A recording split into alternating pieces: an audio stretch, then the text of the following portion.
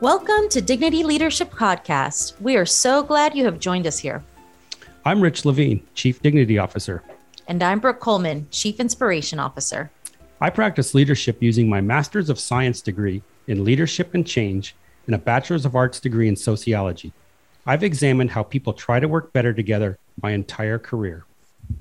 And I practice leadership using an industrial organizational psychology degree with a focus on organizational behavior.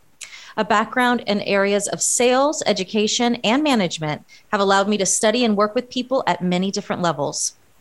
In this podcast series, we want to expose the lessons we have learned through work and life experiences with the intent to encourage more people to learn, to grow, and to become better leaders. Together, we can create a world of dignity. Welcome to the podcast. Today, we're going to have a conversation about meetings. So we've got a great guest on the show. And when we talk about meetings, it invokes a lot of feelings like likes, dislikes. You got a meeting. And I mean, Brooke, what do you experience when somebody says, hey, we're going to have a meeting? I visualize, and I hear the word meeting, I see, a board meeting, a table, people sitting around it, papers, computers, very serious faces. And when you go into that meeting, what do you accomplish? What do you hope to accomplish? And do you even come close to accomplishing anything? Good question. What do you hope to accomplish? I mean, hopefully you're starting out with an agenda and there's actually a plan in place. Half the time, you don't even get that far.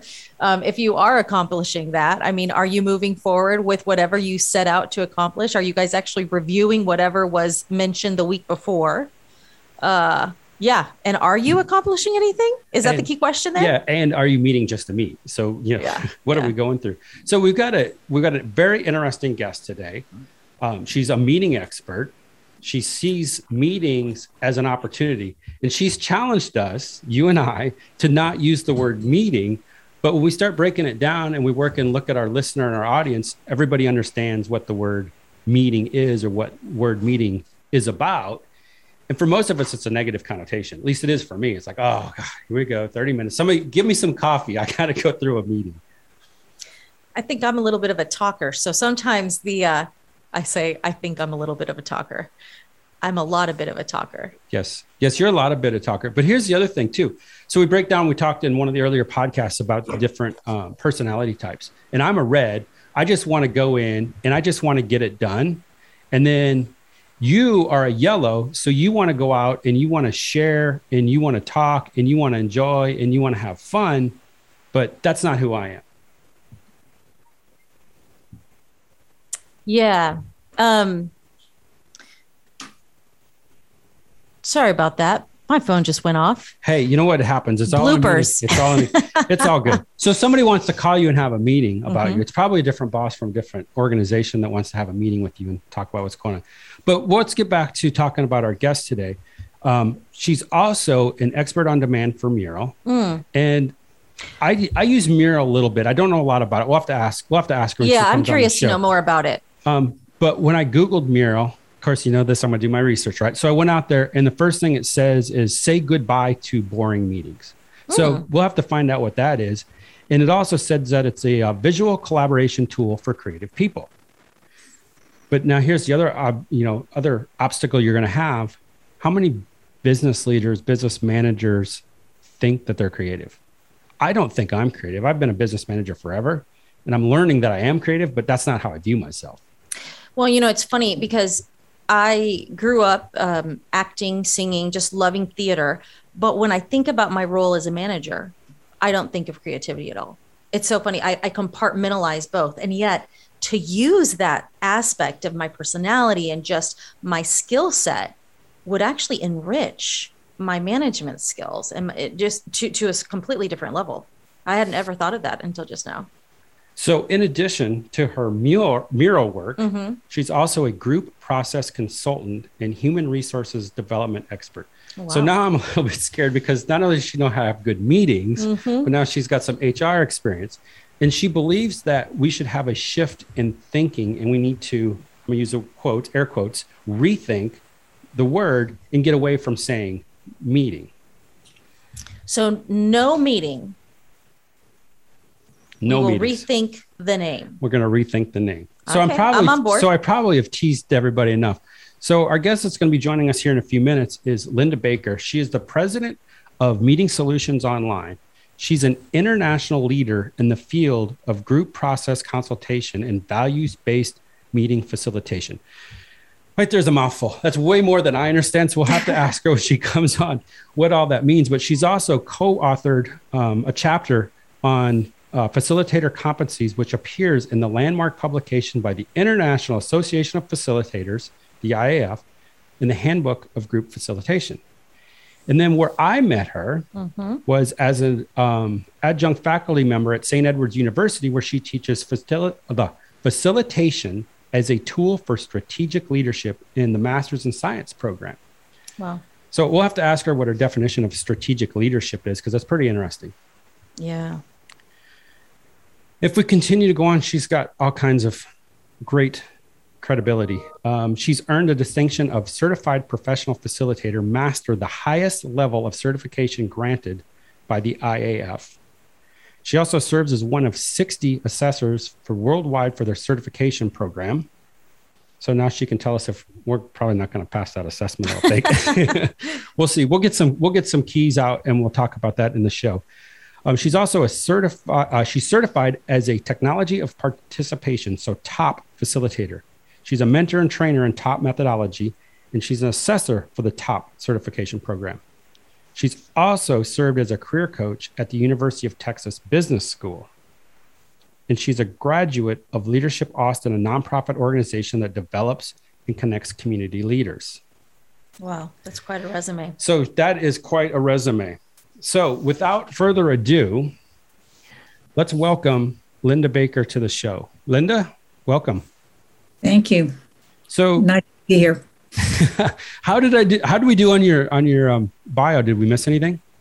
Well, it sounds like I'm about 150 years old because I've done so much, but I think that that's how you get an impressive resume. You just stay alive and keep working and it happens. So one of the foundations of leadership that I believe in is, number one, if you're the smartest person in the room, you're in the wrong room. So I am not in the wrong room because I'm surrounded by smart people. And it's why we get super smart people to come on our shows to help us learn, grow, and then create a world of dignity. But now I'm going to have to ask you, out of curiosity, what is your definition of leadership? Well, the comment you just made about if you're the smartest person in the room, you're not in the right room, I think is can dovetail with the way in which I think of leaders. Leaders recognize the wisdom that's around them, and excellent leaders know how to leverage the wisdom of everyone around them. Used to be in the past, what we think of as leaders as people who can give directions and tell people what to do, and they will follow them. But I think leaders today, the requirement is that leaders know how to do things, not exactly what to do. And their process wisdom, their people wisdom leaders. Isn't that right, Rich? Yeah. So you broke up for a second. So I'm going to have you go back, and you said that you kind of got garbled at leaders in the how. So do you know what you said for that? Leaders today are not the kind of people who just know what to do and can give people directions about what they need to do. Leaders today need to surround themselves with the expertise that's so complex in the world today. So good leaders today need to know how. They need to be process experts, not content experts. No leader can know everything they need to know about the challenges that they're facing. But if they know how to leverage the wisdom of the people around them, that is what will bring them to a new level of success and will help them lead people. Does that make sense? Yeah, it does. So with that definition, for clarity, would be it's facilitating, right? So you got to help people organize and get them to all do all these things because there's so much information in the world that no one person can know it all. So you have to facilitate all the different pieces, bring it all together and if you will, synthesize it so they can come out with one outcome, which would be your common goal or whatever you're trying to accomplish as a group. Is that a pretty fair assessment summary? Well, I think it's a pretty fair assessment. I think that sometimes gaining insight and then bringing insight back to the group, it's not a brainstorming session where you get everybody's ideas, then you take it away and you act. It's an iterative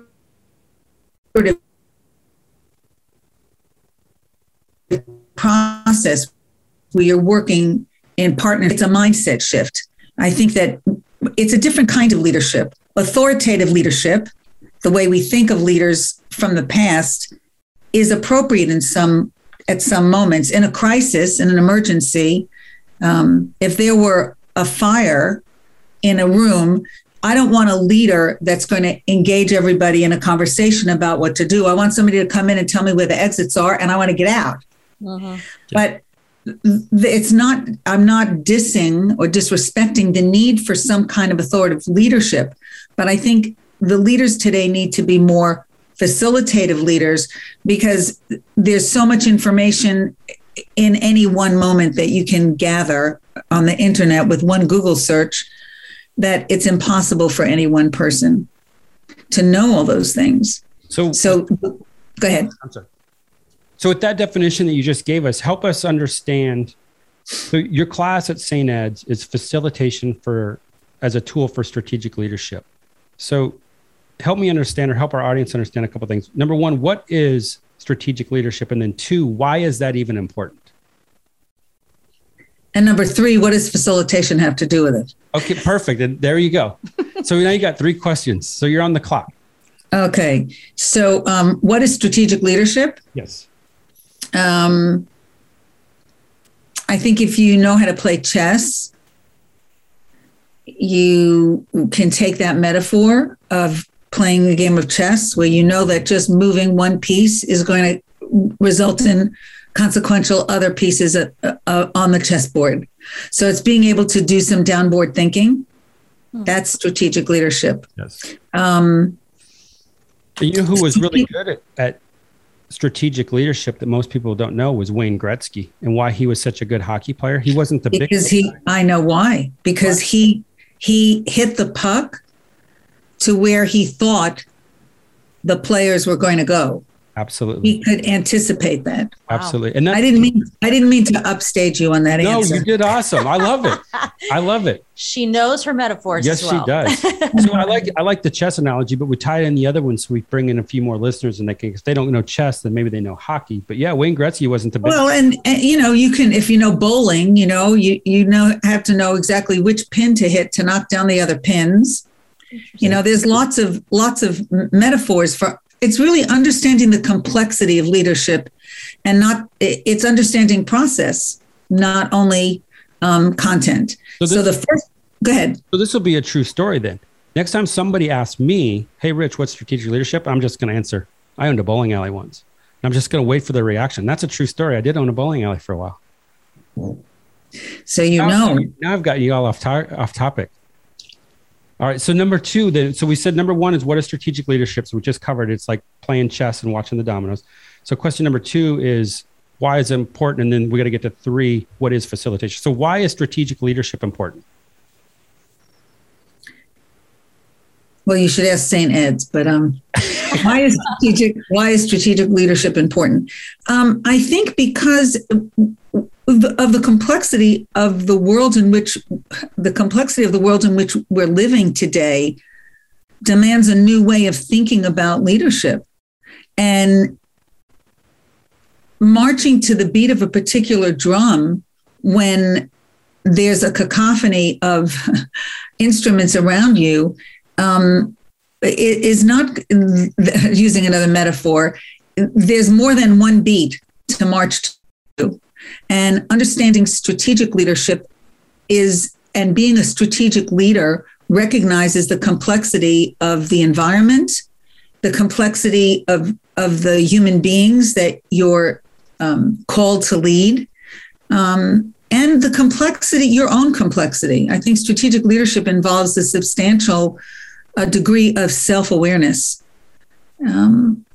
strategic leaders know themselves and are on a continual journey of self-discovery to hone their most valuable instrument, which is themselves, in the service of the people that they lead. Yeah. So that goes back to my personal why statement, which is learning, growing, leading. So using strategic leadership. The other thing for me is too, as I look at strategic leadership, I look at it as almost as being visionary. So if you're a good leader, you're able to see these next steps that are coming, and then you need to be able to articulate that vision. And if you can articulate that vision, then you start inspiring people because they're like, look at what tomorrow's going to bring. And then when you inspire them, you give them hope. And then when they start seeing it happens, you start building trust. Now you got all the pieces for great leadership. And it all comes back to what she said, is knowing when you move one chess piece, what are going to be all the other pieces that are going to go with it. All right. So the last one then is why, or how does facilitation fit into this? Well, I'm going to answer that question, but I want to add one small piece of underscore to what you just shared, Rich. Okay. And that is when I taught leadership in a management series for a state government years ago. I remember what struck me about the curriculum and what we talked about was that having vision alone as a leader is not sufficient, but it's necessary, but not sufficient. You have to be able to not only have vision, but be the kind of person and be the leader that people want to follow. And I think that really feeds into the next question about why facilitation and the way in which I look at teaching at St. Ed's and teaching graduate students. And it's related to something you asked when you opened the conversation, and you said, what's values-based facilitation? I think that the notion of values-based facilitation is that you act in a way in which is aligned with or an outgrowth of your values.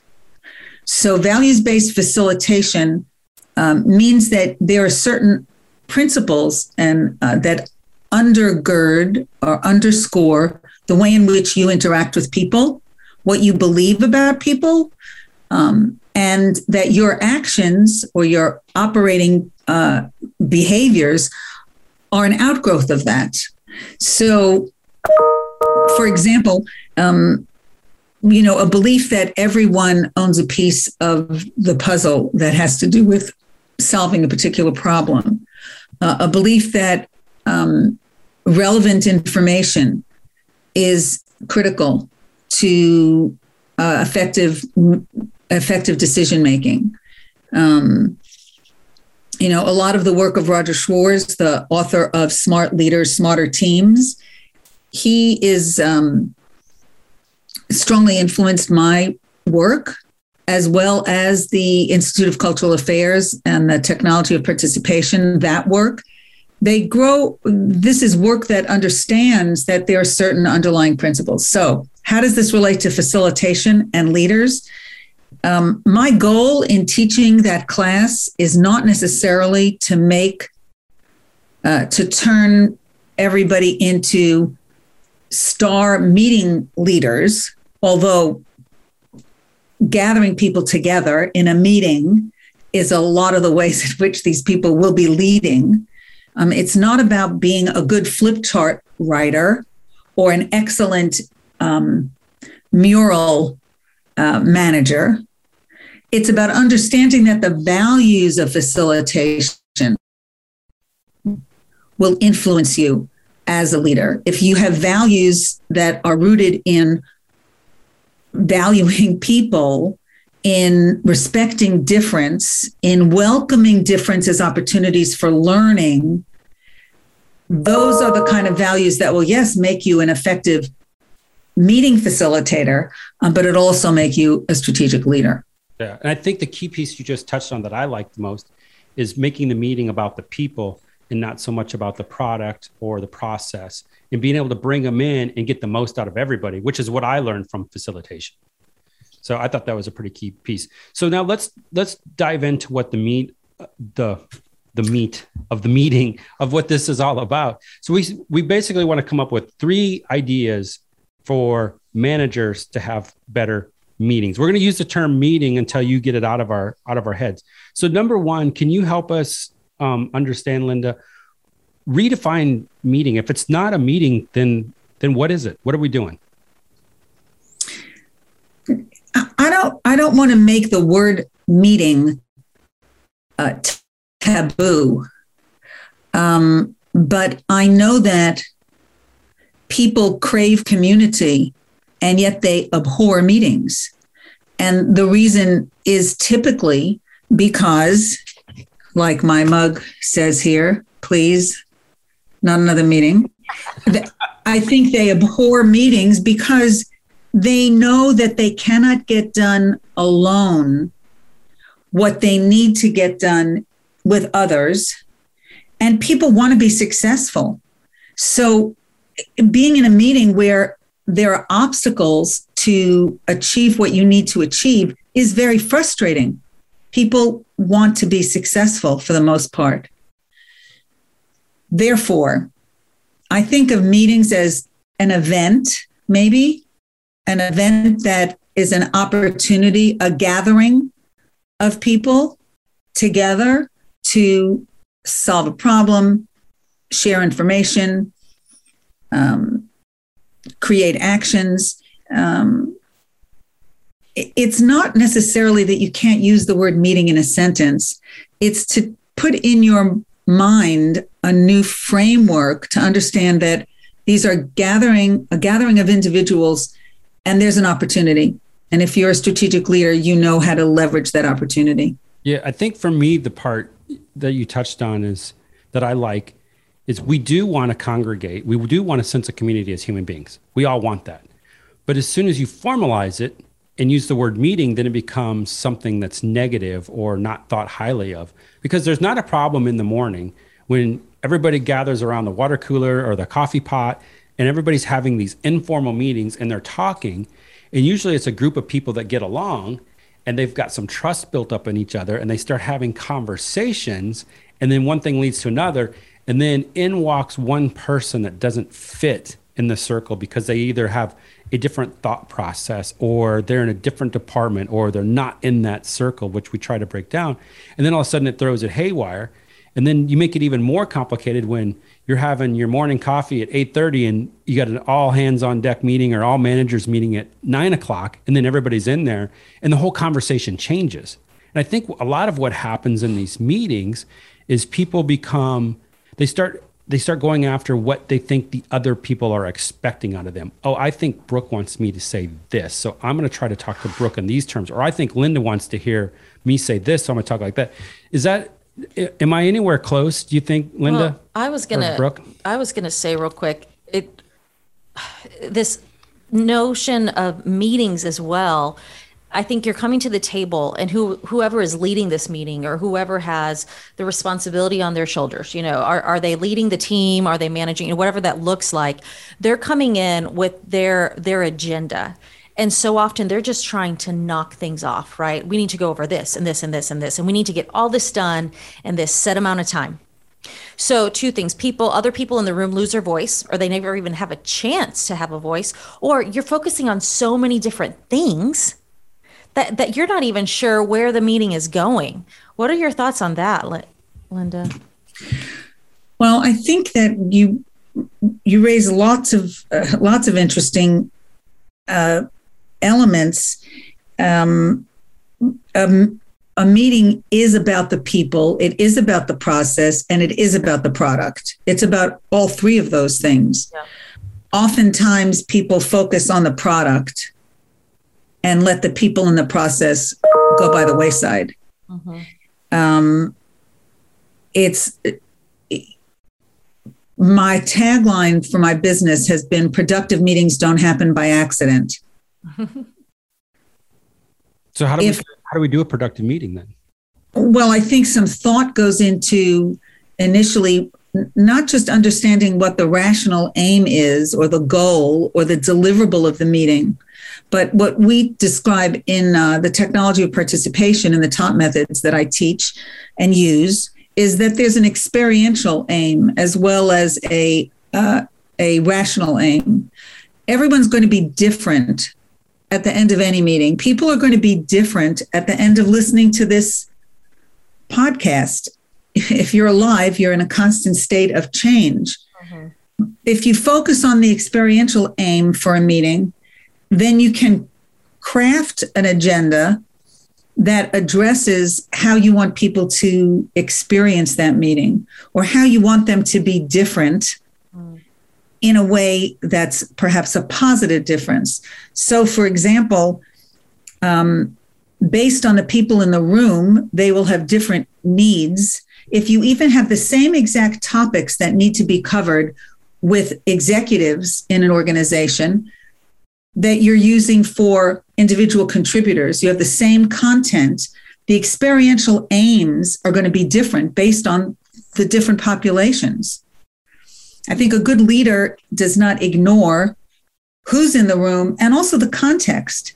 You know, there's a reality, you know, the last several months in our lives that if we don't address that reality, where a crisis occurs, you know, at the water cooler example that you gave, Rich, you know, if there's an outburst or if there's a crisis going on, to ignore that crisis and not be able to integrate an awareness of that, you're not looking at the experience of the people in the room. You're not looking at the experience that people are going through.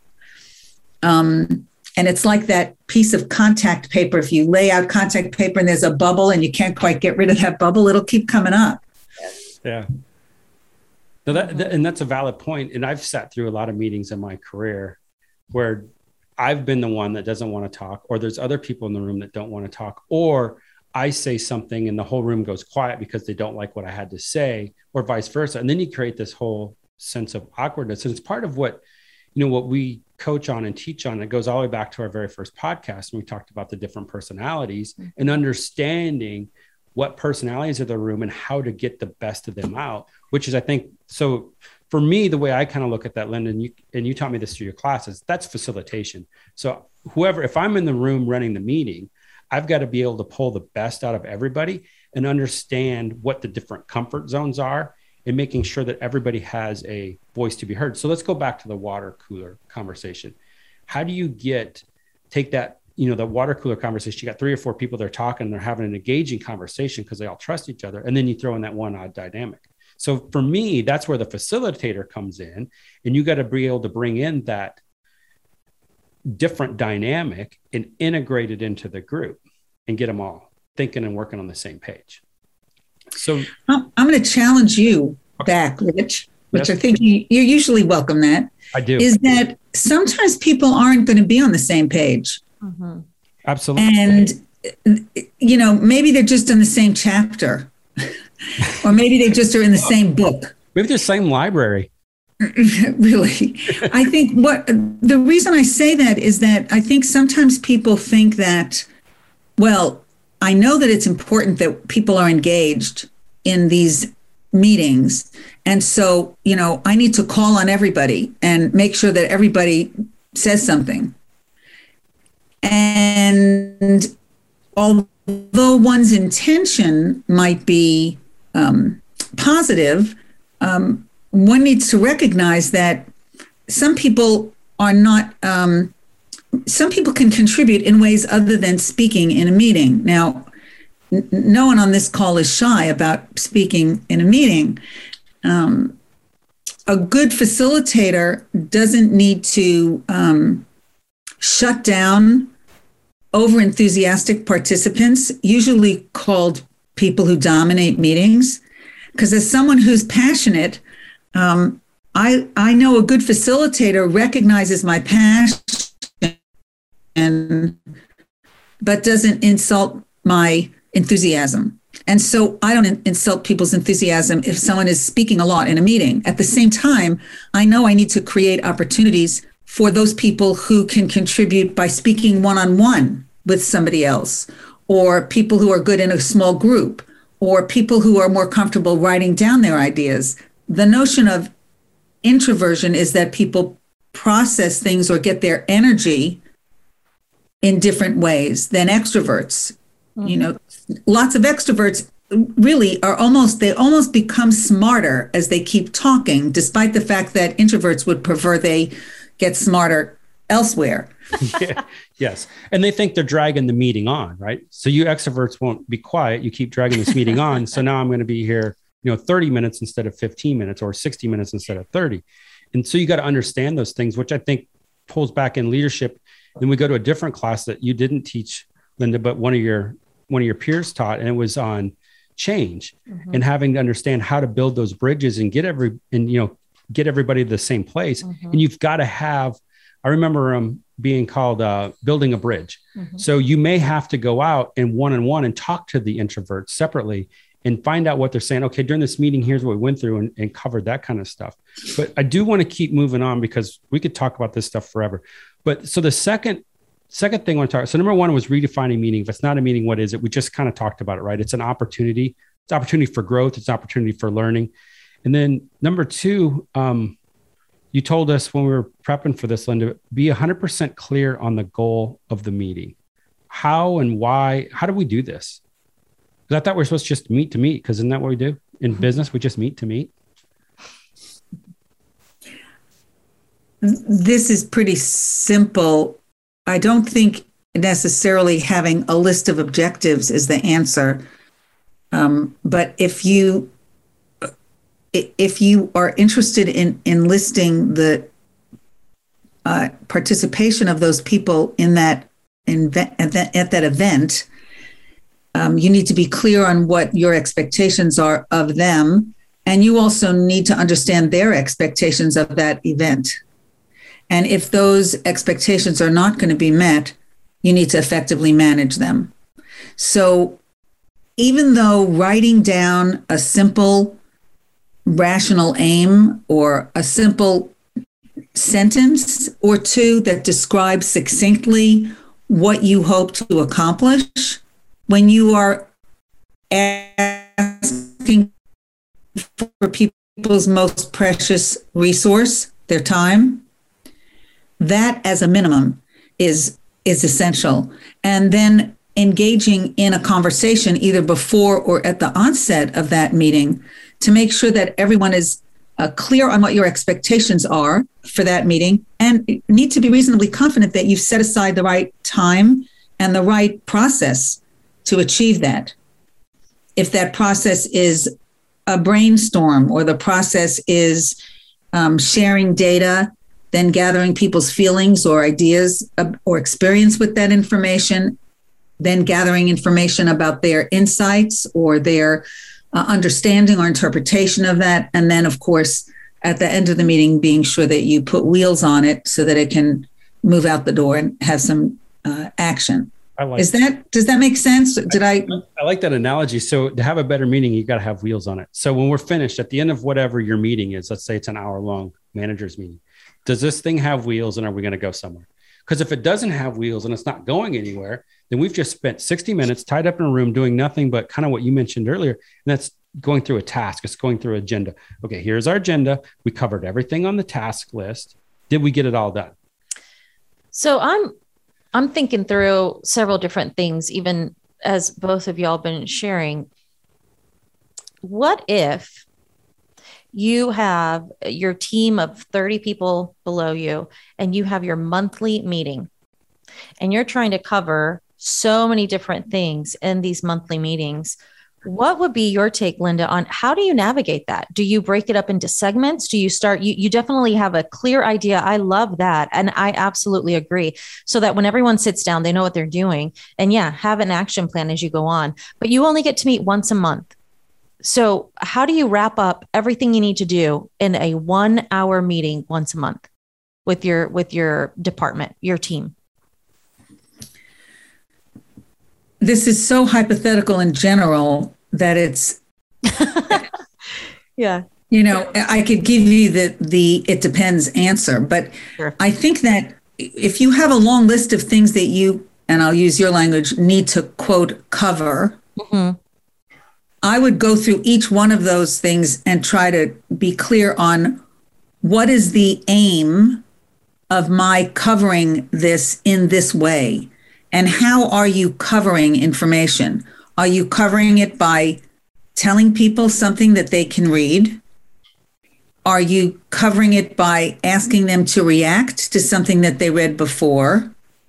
Are you covering it by asking 3 or 4 people to share their insights about something? I mean, cover something covers a wide variety. No, that's a great point too, because even as you're saying covering, I'm thinking, so here's where I was going with that. I, for years managed a large team within the healthcare system, but everyone was at a different hospital. So once a month, we would get everyone together for an hour, and they were 24-hour shift workers. So I'd have to, try to find that perfect time where everyone had either enough sleep or they were working at the time, on shift, off shift, and you're bringing everyone together to go over or to review anything that's upcoming. New trainings, changes in our healthcare system, changes in the dynamics of the department.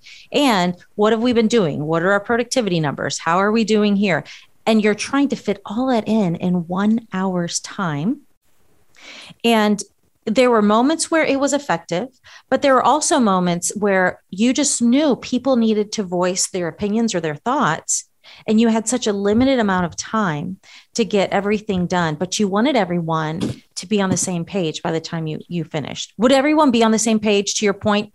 Probably not. There's people that are more engaged than others, and maybe that's my personality type too. I wanted to hear everyone's voice, and I didn't have enough time to hear everyone's voice.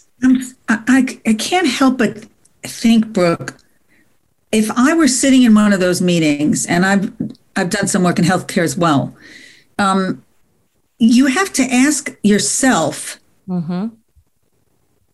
why do they need to know this? In other words, when I'm getting all this information as a recipient of this fire hydrant of information, I want you to be able to say to me, and this is of particular importance to the nursing team. And the reason you need to know this is that next month, what you're going to see is X, Y, and Z. And that's going to really have implications for A, B, and C. The other thing is that you both mentioned, one of you mentioned, but I think both of you mentioned, you can check this off the list. You're the leader. You had an obligation to tell people something. You did it. You can check it off the list. But if your value or your attention is focused on their experience and the overarching goal, maybe checking it off your list is not as important to them. So the question then becomes being honest with saying, I have some accountability to communicate this to you. And why do you have some accountability to communicate that? What's important about it? And it's setting priorities.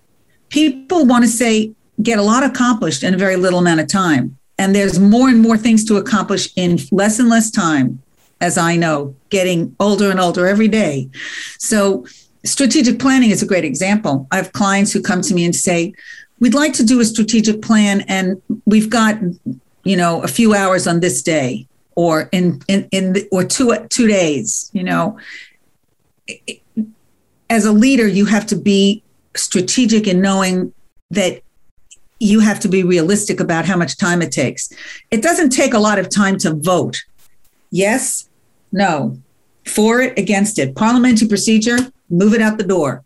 But if you're doing collaboration, consensus decision-making, that takes more time. If you can't do that, then recognize that. But that's what facilitative leadership is about. That's what strategic leadership is about. It's not about yes or no. It's lots of ways in which people are collaboratively working together. It's not a majority rules. No, I think that's great. It kind of feeds into the next point, which is just as we're wrapping up here, making everyone comfortable and engaged. Like, how do you make everyone in this opportunity and this engaging meeting feel engaged, feel comfortable in the environment? I'm also thinking about your value of learning, growing, and leading. People learn in environments that they're comfortable in, and they can grow in environments that they're comfortable in. So you may not require everyone, for example, in a video conference, encouraging people to turn their cameras on, if at all possible. You can encourage, and I use video conference because we've certainly been, over the last several months, very sort of in a new world. You raised the question about Mural in the opening, whether you're using a digital collaborative white space or whiteboard, or using another tool I use is a tool called How Space, using the spaces that you have in addition to your face and your vision and your hearing, but using visual spaces out in the cloud to have people collaborate and engage, and really pushing the envelope for each one of us as creative leaders. You don't have to be Picasso to be creative.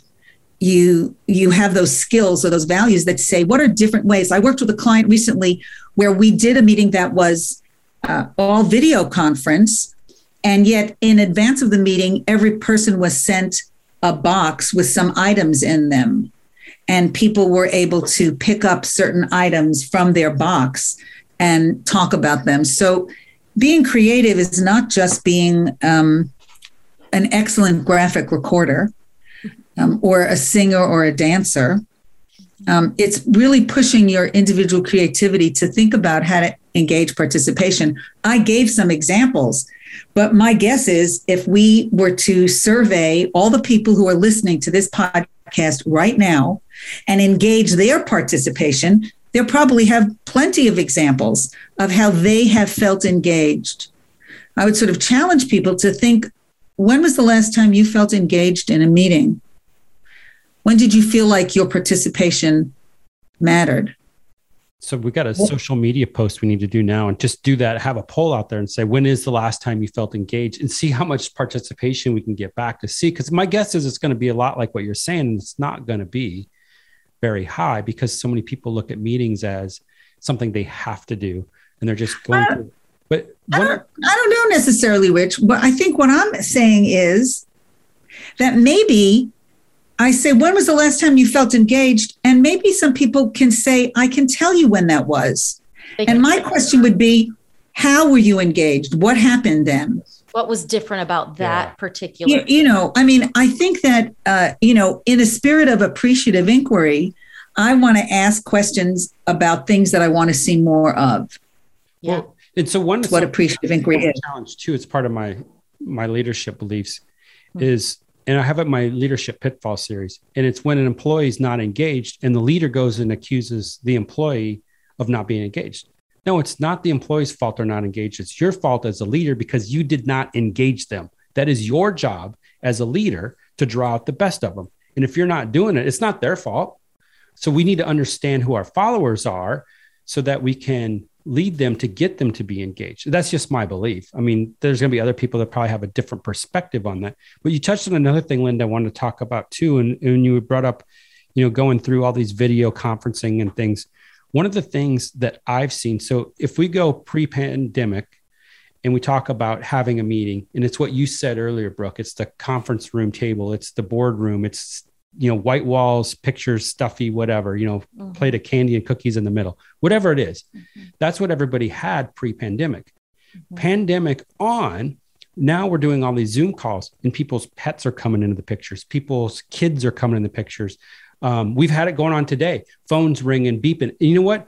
And that's just who we are as a society. And now we're natural, we're vulnerable, and people are seeing a new side of us instead of everybody having the exact same thing. And now I think it's bringing out, I'm not going to say it's bringing out a lot of empathy, but it's bringing out some more empathetic feelings towards employees because they can see everything that's going around in somebody else's world when they're outside of that boardroom, outside of the conference room or the meeting room or what have you, which I think has been really interesting piece that's come out. I'd say it's a positive that's come out of the pandemic.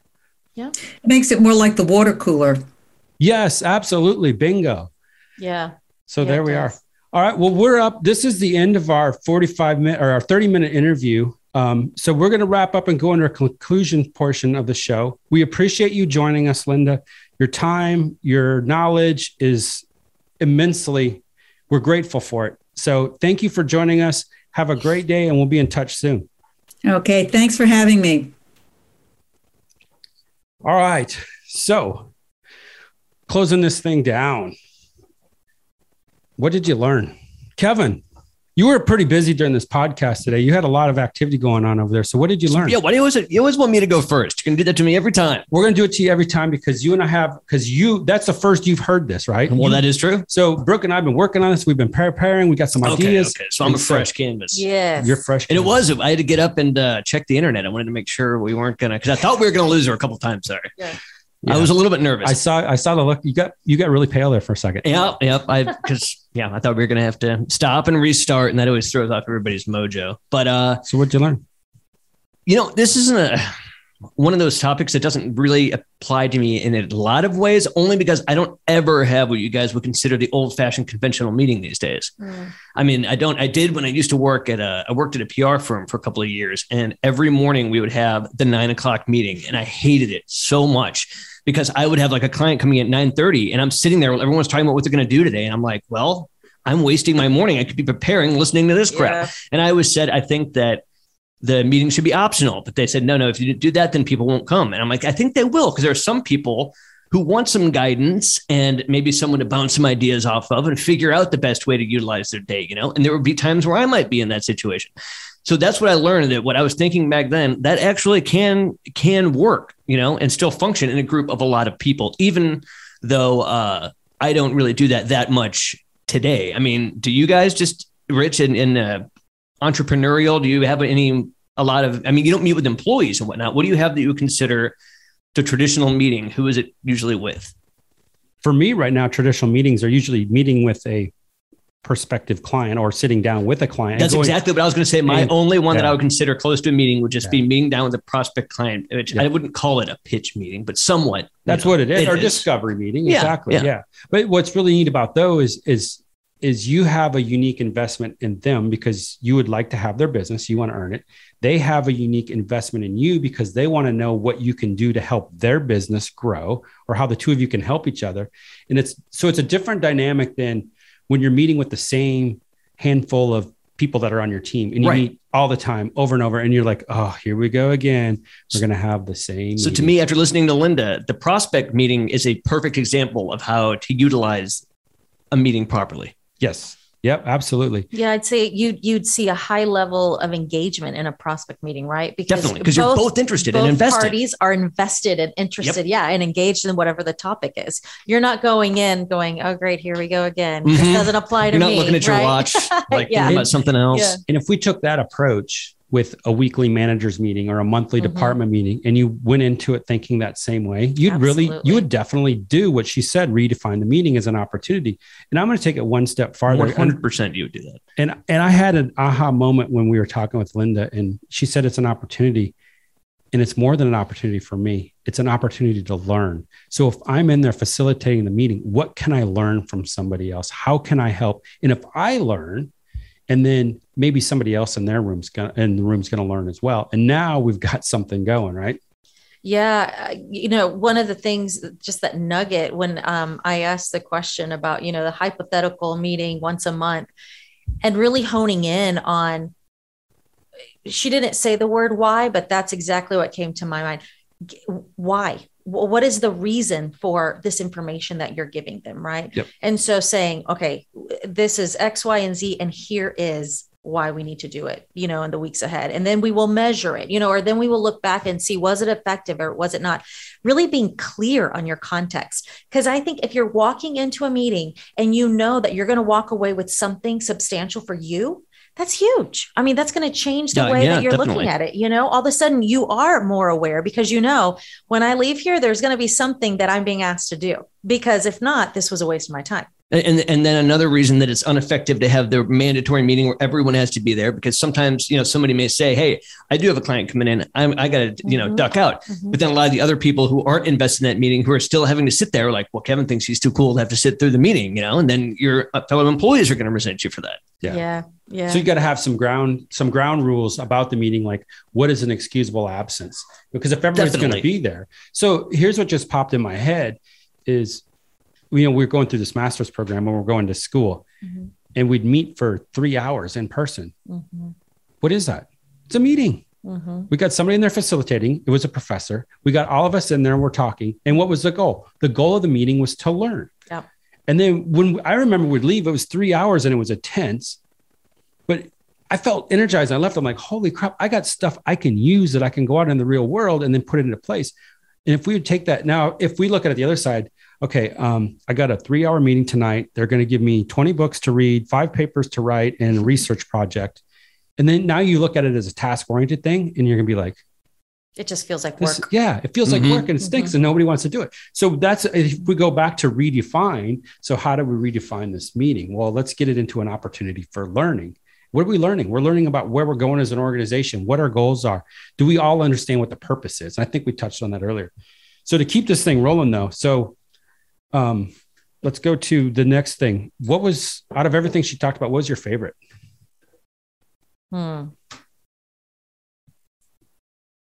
I stumped you. This is called Stump the Guru. Stump the Guru. She said something here at the end. I know what I'm thinking of, but I can't remember the term for it that she used. She has a lot of terms. Facilitate. She does. Yeah. Facilitate. She said, oh God, now you got me stuck too. Right? Intentional, meaningful. It was yes. Rational and irrational. No, it wasn't irrational, but it was the other word she used in there. Not rational, but see, Rich is the guru when it comes to remembering this stuff. And she had my mind. She had my mind racing. And there's a listener out there right now going, "Oh, the movement. Are you talking about the door or the keeping a meeting moving as you go out the door?" You said something about putting wheels on it. Putting wheels on it. Putting wheels on. That was the aha moment for me. So when we get done with meeting. And I guess that was probably that's still not what I'm thinking of, but I'll think of it. So start Googling what's the opposite of rational and it'll come up. But it's a thought process. When she said it, I'm like, dang, that's a big word. I don't use that word. But I did like the idea that she said, let's put some wheels on it. And it's a great analogy. And when you talk about strategic leadership, chess, being able to see what moves, if I move my piece to one of these squares, what's going to happen in the next coming ones, and being able to predict whether it be your opponent. It doesn't have to be an opponent. It could be a comrade, a peer. It could be somebody that's in the same industry as you. What's your biggest competitor doing? If I make this move, what are they going to do? So you bring that all in strategic leadership and it's like, dang, now we got it. But for me, that painted the vision. I thought of it, by the way. It's rational and experiential. You did not think. You just had Google in front of you. No, she sent it to me on the chat. Oh, she's listening in. Yes, awesome. I think my takeaway and really learning how to think outside the box. So she hit on creativity and how, as a leader, you are a creative thinker and you need to think in ways that is going to engage everyone in that room.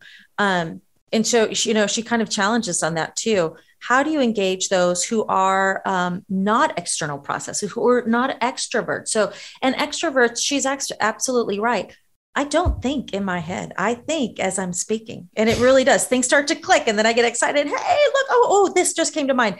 But who are those others in the room? Who are those that maybe seem like a wallflower, but they're not? They're processing. They're thinking. And they're watching. They're observing.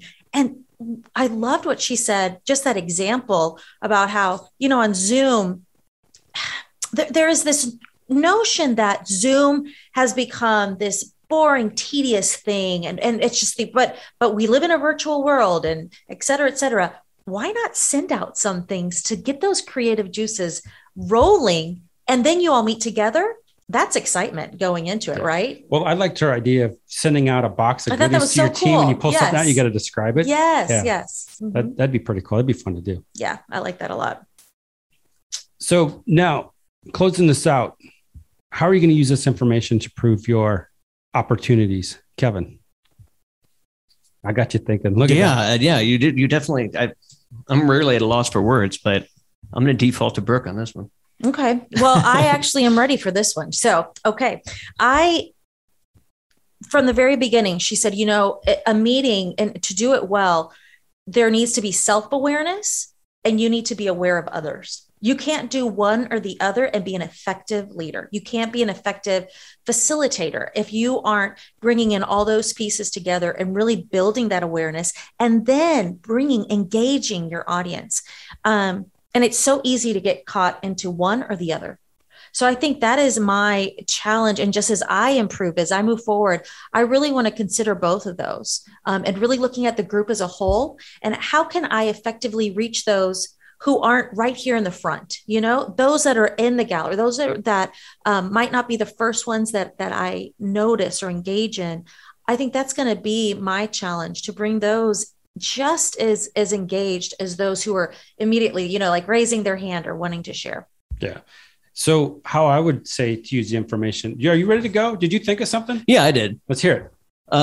Mine's more hypothetical. I would like to think that down the line, if I'm leading, because obviously this isn't stuff that I'm going to implement necessarily in my prospect client meeting, but if I have people that I'm managing that work underneath me, like middle management, similar to what we were talking about earlier, learning how to leverage different people's talents is something that she mentioned that's really helpful. Bam. So you're leading me right into my sales pitch. Here it is. Because you have to recognize that, and not everybody is the same. Not everyone is. You have to recognize what they're doing that you don't have or the other people don't, So hopefully we've given all of our listeners something to go on to. Go back and at least attempt to work on to try to have a better meeting. Number one is redefine the meeting. And if it's not meeting, what is it? We said it's an opportunity to learn. Be 100% clear on what the goal of the meeting is. So make sure everybody knows why or the purpose. What are you doing there? And then the last piece is to make every person comfortable and engaged. And so here's how Brooke and I can help you at Dignity Leadership Consulting is we use the DISC assessment. We use the one by TTI Insights, which we're going to pull back and understand what all your behaviors are. And we're also going to add to it the 12 driving forces, which is what motivates you. Mm-hmm. Between those two, there's over 92,000 combinations. So it's not just going to spit something out, one of 16, and here's what it is. And then once you have those assessments done, and if you're the leader of the team, and we can walk you through this and help you, now you start understanding who you are, self-awareness, and you start understanding who they are, what you said, awareness of others, and you understand what motivates them. And now you can start talking to them in their language, and you'll instantly, I can't guarantee this, but I would give you a money back guarantee. If you got a small team and you want us to help you, we can help you have better meetings by going through this process and then implementing what Linda just talked to us about today, and you'll be off and running. And some of the stuff we've worked with a couple different clients where we've seen like a 20% reduction in labor costs because they've come together. We don't even ever touch their processes or their products or anything, how to do it. We just help them communicate better. And all of a sudden things just start going. So there's a lot of different things we can do with that. But I think I'm getting the old signal from Kevin E., the monster millennial. Trying to keep you on a tight clock. We are right up against the end of the show. So thanks for joining us today on our leadership journey. If you're looking for more leadership guidance, please reach out to us and give us a follow on your favorite social media platform. Dignity Leadership or dignity-leadership.com on the World Wide Web. Also, Dignity Leadership Consulting on Facebook. Dignity Leadership, all one word, on Instagram. Dignity Leadership on LinkedIn. Dignity Leadership, one word, on TikTok. Dignity Leadership Live on YouTube. At DLC with Rich on Twitter. And at DLC with Brooke on Twitter. Keep paddling. Keep paddling.